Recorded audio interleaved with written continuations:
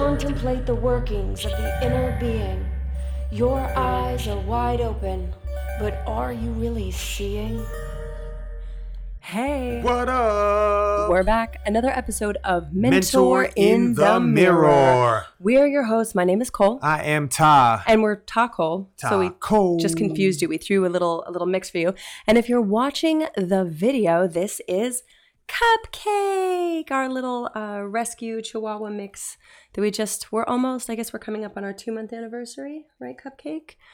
So we're thrilled today to be diving deeper into how your body will override all of your mind-conscious awareness in an instant.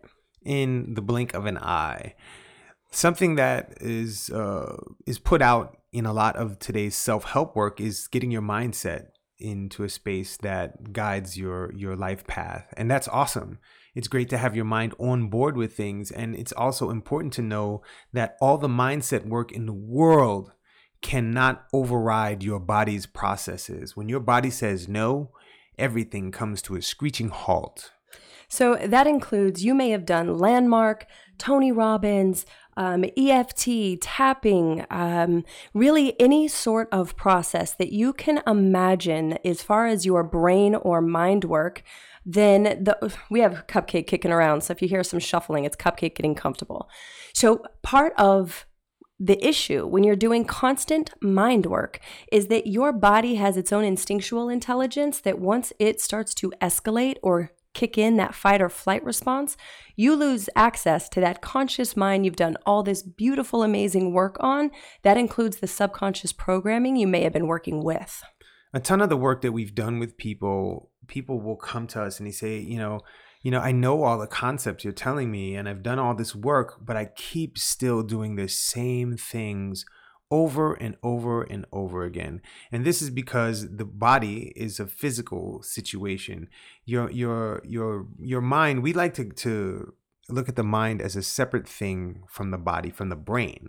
Okay, the mind is consciousness. It's your particular perspective of consciousness and how we create this causal reality that we live in. And when you look at the body and how your neurology works, you can get yourself into a habitual space of performing a certain way over and over and over again. And no matter how much sense it makes on a cognitive level, your body is going to do what it's been programmed to do. It will also pull out verbal responses. It will pull out all kinds of stuff to act as it has been trained to act in a repetitive fashion. So whereas, if somebody swings a punch at you and your arm goes up automatically, you don't have to think about that. Your body automatically does it. It's a habit of protection. It's the same thing with tying your shoes or anything like that that's been created out of habit. It's a habit. So when you get into habitual ways of performing with family members, habitual ways of hiding, habitual ways of speaking to a person that you may not feel comfortable around or you may not like, defending yourself, these things become very automatic responses that are actually built into your body so you don't have to think about them. And that's where the trap starts to happen. We have so many instinctual, habitual patterns that have been built into our physiology that there's no way to attune to all of them. For example, if a fly lands on my shoulder, I might freak out. I'm afraid it's a bee or something that could hurt me, where Ta might be able to just glance at it and be like, oh, it's a fly. There's not an anchor to it being dangerous to his human organism in some kind of way. So that's why some people that are hyper-reactive, that tends to have to do with their nervous system being dysregulated from past events, anything from surgeries, car accidents, seeing an animal get hurt, watching a movie. The reality of and the lens to which we see the world is based very little on our own experiences, like personally have experienced. And yet our reactivity is completely out of our control. So you can be consciously aware of, I jump every time a fly lands on me, but because it's reactive in your body, you can't always stop it unless you are already in the present moment to be present of the nuance of the shift that the fly is even coming. Then you can prepare your body to repattern the habit. So if you're not being present or you're trapped in the future projections of where you're trying to get, you will almost completely stay in a reactive state.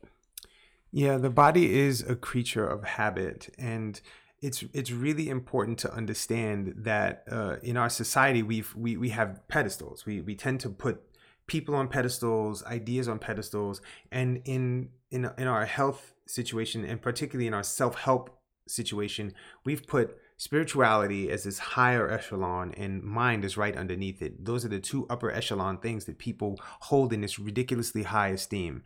And not that it's not that it's ridiculous, but it's a very high esteem that people hold mind in. A significance. And the body does not, we are not giving the body the same significance. And it's always mind over matter, spirituality over mind, spirituality over body, push through, and the body isn't getting the attention it needs to be brought onto a plane of esteem as the mind and spirituality and society for that matter. The body is always a lower echelon situation. And we're talking about taking your mind off of a pedestal and bringing your body into a space that you integrate your body with your mind so that they're working together for your benefit, for the complete human experience. So when we take the mind and we put it in conjunction with the body, things start to work. And one more point that I wanted to make in regards to that is when we make it a battle, we make it a fight. Mind over matter. I'm going to control my body. I'm going to force my body into this space. I'm going to make my body do this stuff. This creating a submissive part of you is in my cosmology dysfunctional, and I've watched people do this over and over again. I've got to beat my body. I've got to do this. I've got to push it to the limits. I've got to push these buttons and make this happen, and the body ends up breaking down, or the body ends up resisting what the mind is talking about. And then when that wall comes up, you can't get through it all. And that's the thing. So when we look at, say, a marathon, people are pushing their bodies to the extent. This isn't to, make marathons a bad thing by any stretch. This is merely an example. I'm going with it. Pushing the body to the limit. There is, when your body, right before it feels like it's just going to completely shut down, there is a euphoria that comes with it as well. That response, that chemical response, can be achieved in other ways. It is your mind that gets the high over forcing your body to adhere to what it wants it to do. And for us, what we see is that hypervigilance of mind over body causes extreme dysfunction, not just in a wearing it down, but on an internal capacity where it's like, no, I'm going to make you do this, which is exactly the kind of societal conditioning that created the dysfunction to begin with. And it's a fortification of that dysfunction by saying, I'm going to force you into submission, just like the people, the places, environments, and things that forced you into submission to begin with. And without this integration of the body and a repatterning and downregulation of the nervous system, people are hitting brick walls hard. They are definitely hitting these brick walls really, really hard. And to go back to the point of the marathon situation, when you start to get into that euphoria, a lot of times the body pushes out hormones and chemicals to actually block you from the pain so that you can keep going through something. That's the pushing through. That's supposed to be in case you're in danger, being chased by something.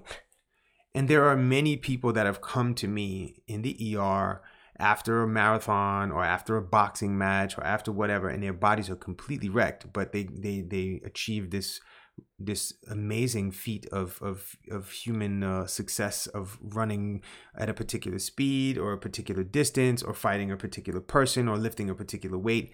And even though they went through it, they made it through. Days after, their bodies are completely tossed because they didn't integrate their body completely with the mind situation. And you push out these endorphins, and endorphins block the pain, and you can't see the injuries that are happening. And this doesn't just happen with sports and stuff like that. This happens in everyday life where people push themselves through things, and the body will actually block out the sensation of it so that it can keep going. And once you train your body to do that, your body and your mind start to become incongruent, and then lots of issues start to happen. That disassociation from body that's a slippery slope, because the more you start to say, nope, I'm not listening to you, body, that's when it has to be more harsh in the messages that it sends. And when people come to us, they've already hit a health crash of some sort, and they'll be like, wow, I didn't realize I wasn't listening to my body, or I didn't realize that this was even going on. And now I see, after spending hundreds of thousands of dollars in medical bills at best, or at least, that my body was trying to tell me the entire time that I needed a break, that the environment I was in wasn't functional, or that I wasn't taking care of myself. And you can make an active choice to, everyone has a fear of losing control and is trying to force control on their body. And they aren't doing it out of vitality and longevity. They're doing it out of an avoidance of insignificance in some sort of way, at least frequently. And if you start to set intentions of what you want to create, not what you don't want. I don't want to feel weak. I don't want to experience these things. So I'm going to go run a marathon. I'm going to see that I can actually do it. And then I'm going to spend 2 years in recovery because I got some pretty serious damage. And most people don't even speak about the effects after some of these extreme human marathons and mud runs. And look, they're incredible things. And most people don't put the time in to train for it. That is the truth. And you can get your body ready for these types of things. And there's a process to it, and there are some amazing trainers out there and amazing coaches out there who can help coach people to get their bodies integrated with situations so that they don't get injured. And that's not, most of the time, that's not the case in my experience.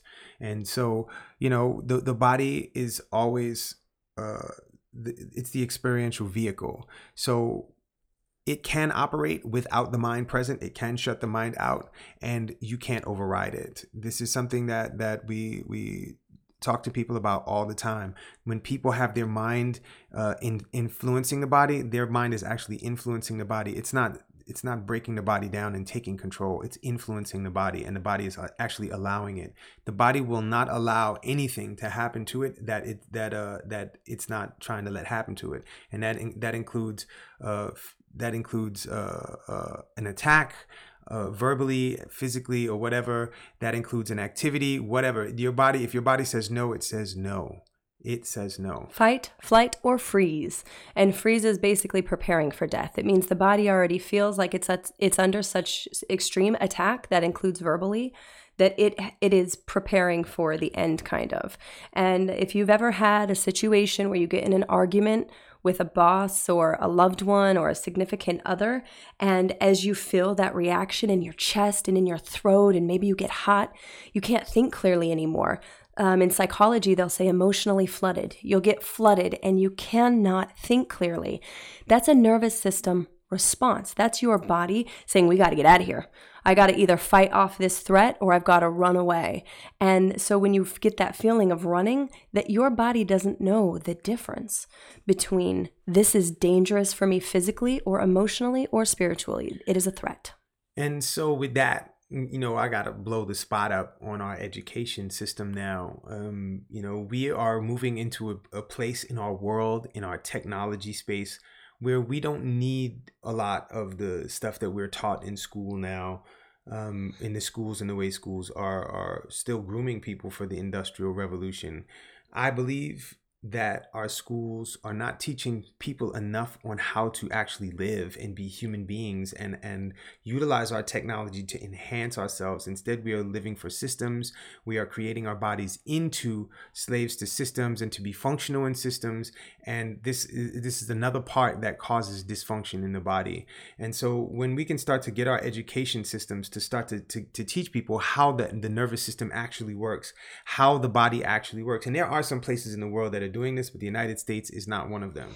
And when we can start to get people into this place, we start to get our children into a place of starting to honor the body and start to know the body and start to know how nutrition influences the body, how breathing influences the body, what rest is really like, what relaxation really, really does for the body. That's when things will start to shift on this planet. And if we keep doing things the way we're doing, the way with the speed at which our technology is shifting, it's going to cause a whole lot of issues with our physiology that's going to keep creating these weird diseases that are popping up.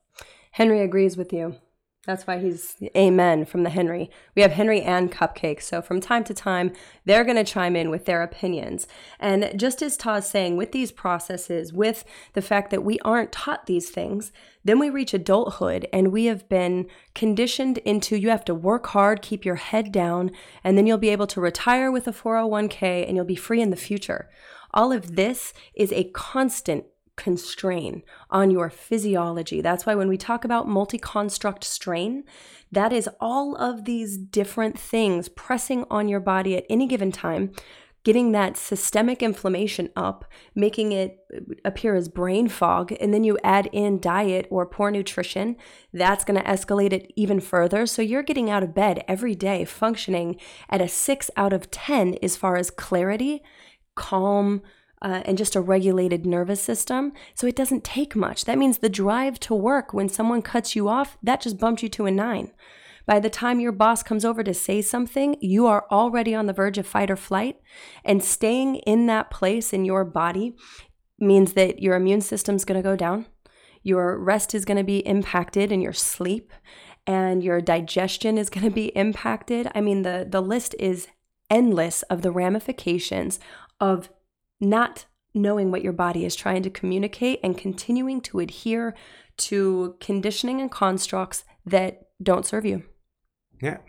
So, all the mindset in the world. It's nice. It's wonderful. It's great. It's awesome. Stupendous. It's helpful. And it does not override the body's processes. We can keep thinking that, and it's not the situation. And once Dr. Joe Dispenza does a lot of work around the body and how things become habits that lead into personality traits. What does he say? Habits lead into dispositions, and that leads into a personality trait over a period of time. And once that's a personality trait, it actually gets built into your body. And so you may not know why you keep doing the things that you do, but it gets built into your body. And it takes some discomfort to undo that stuff. And it takes some undoing. So please listen to your body. Okay. Learn the language that your body speaks. If you need some help, we're around. Tahkole.com is the website. Tahkole on Instagram. Tahkole on Facebook, all the places. We're in all the places. And just consider if you were going to jump out of a plane, if you could just mind your way out of being nervous. How many people say, I wouldn't be able to jump out of a plane. I couldn't do it. And they've done every program there is for the mind. If it was only a mind thing, you'd be able to do anything, including jumping out of a plane. So there is a physiological response that blocks you. And if you don't know what it is yet, head over to meetmeinthemirror.com. You can download a free program called The Naked Truth to start self-reflecting on some of these questions and paying attention to how it shows up in your body, because your body is your best friend if you'll learn to listen to it. And the sheer fact that it is functioning the way that it is right now is a miracle. And that's in spite of what you've said to it and how you've treated it. I guarantee you, if other people spoke to your kids or someone you love the way that you have spoken to your body at times, you'd punch them in the face. Stop punching yourself in the face. Take a break, breathe, rate, review, subscribe. We are so thrilled for some of the guests we have coming on the show that are experts in their field. And we're going to talk about how constructs have shown up in their own conditioning and the process of unlatching the construct from the physiology so you're no longer reactive, you're responsive. And that's the superpower. When you master your nervous system, then your momentum and your ability to perform is exponentially greater with higher energy. So, mindset is great. Love it. Get into the body set too. Yes. As we say, biohacking is cool. Biointegration is key. We love you as always. Be free. Peace.